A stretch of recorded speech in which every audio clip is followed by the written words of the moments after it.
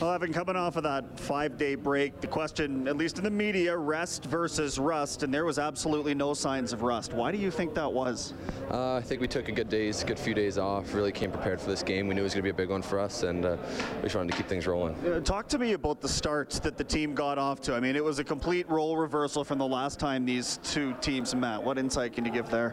Yeah, I mean, like we said, we were kind of rested. We knew what the game plan was. We executed it. When you're scoring 2 goals in the first minute, it kind of puts them on their heels, and that helped us big time. And obviously you're looking at 5 wins in a row now, but everybody on the ice appears to be playing with a confidence level and maybe a little more at ease. Is that fair to say about this group right now? Everyone's kind of exhaled over the last several games? I think so, yeah. I think, the first few games we kind of just kept things simple, got on a roll, and once you're rolling, it kind of plays start to open up for you, feel more confident, and that's what's happening with everyone here. All right, thanks, Evan. Thank you. Guys.